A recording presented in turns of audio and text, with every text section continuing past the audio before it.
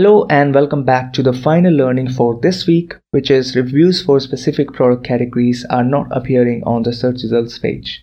We observed this recently across different marketplaces on Amazon, specifically on the search results page, that for products from various different categories including supplements and essential oils, the reviews were not showing. So for a brief period this happened, and then we are now seeing those reviews back again.